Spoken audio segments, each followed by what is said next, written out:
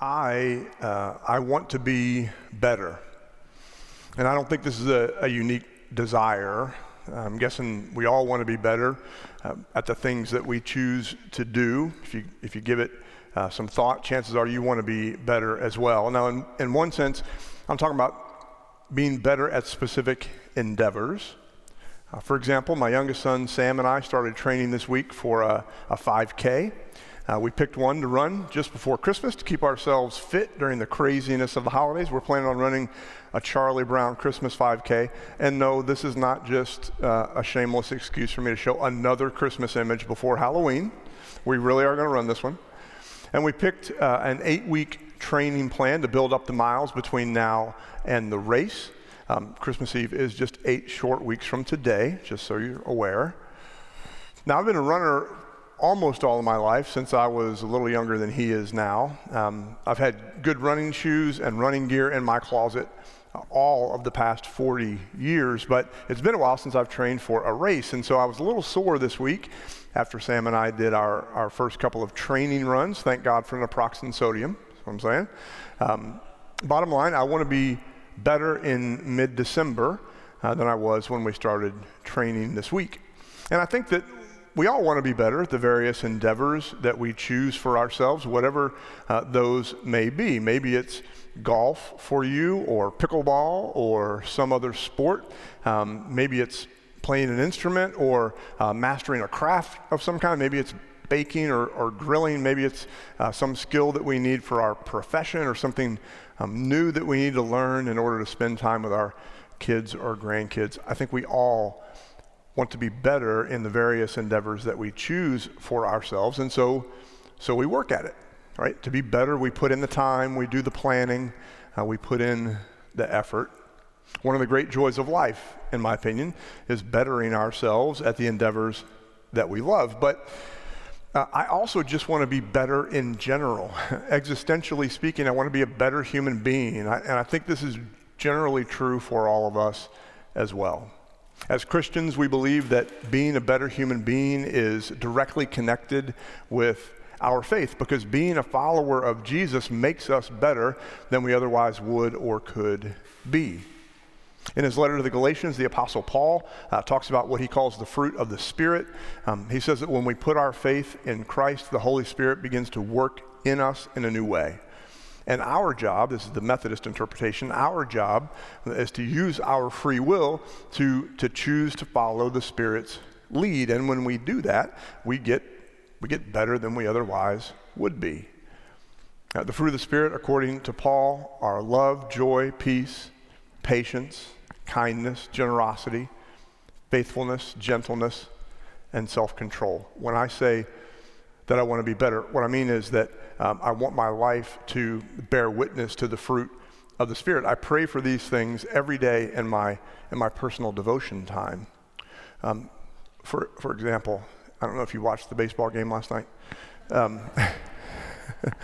The umpire missed 12 calls. 10 of those went against the Rangers.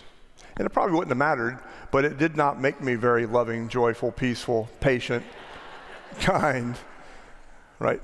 The more my life is filled with these things, the better I am. And it's a daily thing. My faith tells me that following Jesus makes me more like this, or at least conscious of the fact that I'm falling short sometimes. Because the Christian life is the transformed life. And that's our subject for today. So this is the third and final week of our stewardship sermon series, reflecting on our mission statement at Christ United Methodist Church. We've been talking about the spiritual discipline of giving through the lens of our mission, because ultimately our mission as a community of faith is made possible by the generosity of our members. And so in week 1, we talked about loving God. Last week, we talked about serving others. This week, we're talking about transforming lives. And our text for today comes from Paul's letter to the Philippians. It's one of my very favorite books of the Bible. We're going to read Philippians 2. I'm going to read the first 11 verses now, and we'll come back and read a couple more later. So listen, friends, for the word of God as it is proclaimed by God's servant, the Apostle Paul.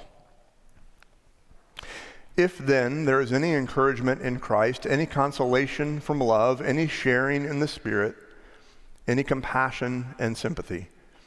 Make my joy complete. Be of the same mind, having the same love, being in full accord and of one mind.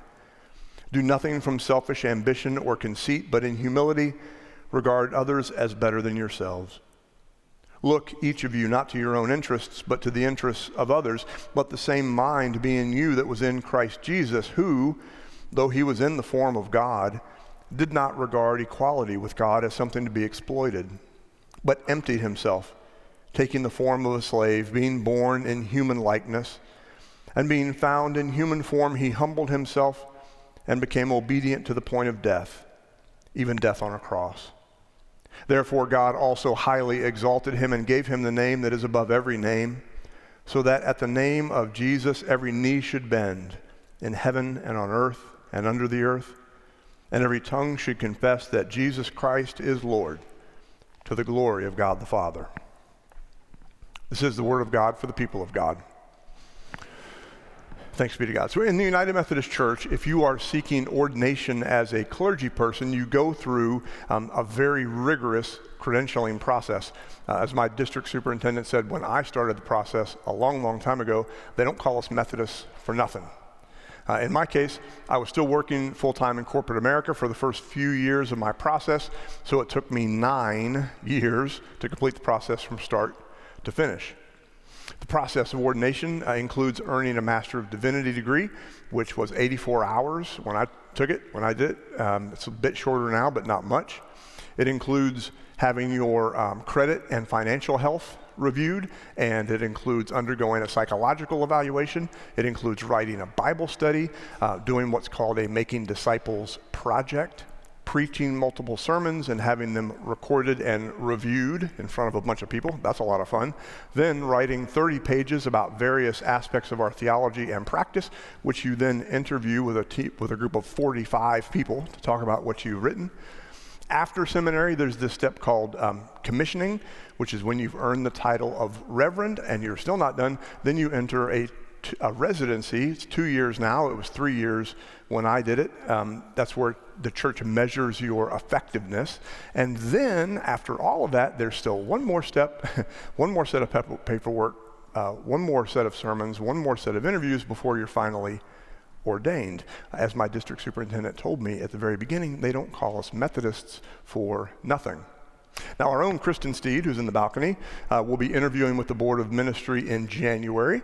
If all goes as expected, she will be commissioned as a reverend in June, entering into residency here at Christ United Methodist Church.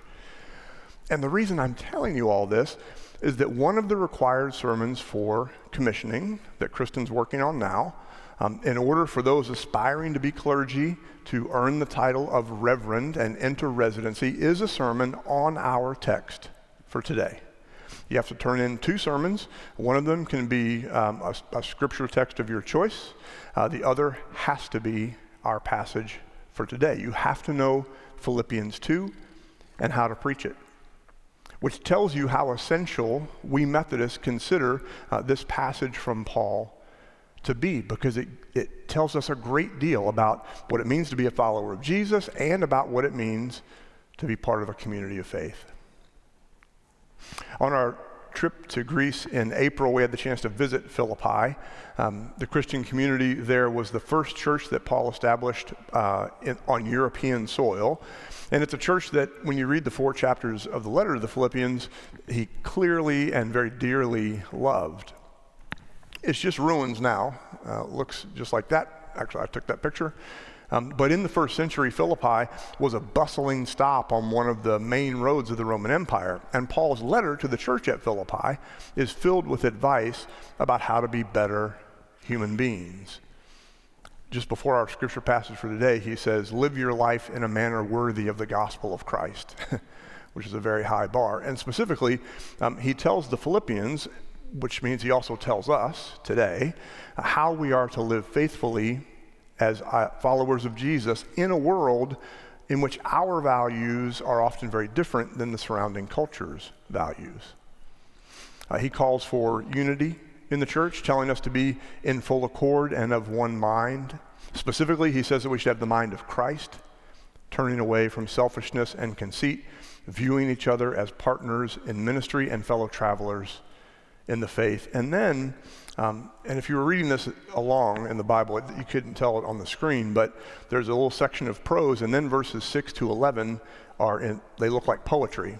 And that's because it's something called, the scholars call the Christ hymn. It was a piece of liturgy that was used in worship in those early days of the church, reminding the faithful every week in church of a fundamental aspect of Christ's identity, the humility that we as his followers are called to emulate. The reason that we require aspiring clergy to preach a sermon on this text is because it's so foundational to our understanding of the Christian life, which is elsewhere summarized by Paul in his listing of the fruit of the Spirit: love, joy, peace, patience, kindness, faithfulness, gentleness, self-control. To be a follower of Jesus is called to be better versions of ourselves: more loving, more joyful, more peaceful, more patient, more kind, more faithful, more gentle, more self-control. And you may have noticed that I skipped the sixth fruit of the Spirit, which has been a theme for this series.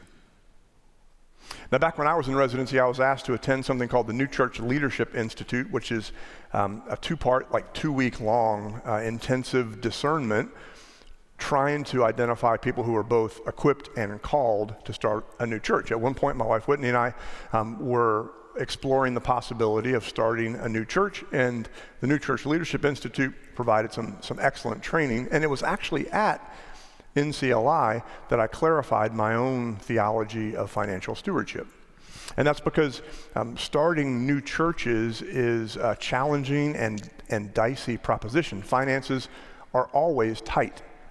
Giving is something that's emphasized from the very beginning. And one of our instructors said something that both challenged me and helped me to grow in this area of my own spirituality. Now, he is kind of a brash personality. He's not from our area. We brought him in from someplace else. He's an expert on starting new churches. And his style is not necessarily my style, but he was trying to challenge all of these preachers who were thinking about starting new churches. And he was talking about generosity, which is one of those fruits of the Spirit, an obvious example of selfless giving that Paul's talking about in this passage from Philippians. And he said, look, lots of people are very, very faithful. But much of the time, the last thing to be converted is people's wallets. I was a little offended by that, frankly, because he'd stepped on my toes a little bit. But he wasn't wrong. I did need to get better in this area because the Christian life is the transformed life, and that obviously includes generosity. All right, let's wrap up the text. This includes one of my very favorite verses of Scripture, chapter 2, verses 12 and 13. So therefore, my beloved, just as you have always obeyed me, not only in my presence, but much more now in my absence, work out your own salvation with fear and trembling. And what that means is a sense of awe. You don't have to be afraid of God, but we should be in awe of God. Work out your own salvation with fear and trembling. And here's the verse: for it is God who is at work in you, enabling you both to will and to work for his good pleasure. That is an astonishing theological promise. It is God who is at work in you, enabling you both to will and to work for his good pleasure. In church one Sunday, a pastor explained to his congregation that the bill to repair the roof was substantially higher than they had anticipated, and the budget was not going to be able to cover the cost. And so they'd be doing a special second collection that day to see if they could cover the cost of this repair. Now, they wanted to make it fun-ish, because, fundraising is not necessarily fun, so they decided to spice it up in a very churchy way. He said, during this special second offering, whoever gives the most money will be able to pick 3 hymns at the end of the service. And that doesn't sound like a big deal, but I'm not sure Ben would be on board with that, just randomly picking hymns, but that's what the promise was. And so they did the special second offering, and the biggest gift was a check for $5,000 from Betty Smith. And in fact, the congregation had been so generous that the unexpected expense was fully covered. And of course, the pastor was just delighted with that. And so he saw Betty sitting in the back of the sanctuary. He invited her forward at the end of the service, and she was very quiet, an older member of the congregation, and she got up and she made her way slowly down front. When she got down there, the pastor just was effusive about how much he appreciated and the church appreciated her generosity so they could make this repair on the roof. And, true to his promise, he invited her to pick out 3 hymns. So she stood up tall and she started beaming, like smiling at this congregation that she loved so much and had been part of for so long. And then she pointed to 3 handsome men in the congregation and said, "I'd like him and him and him."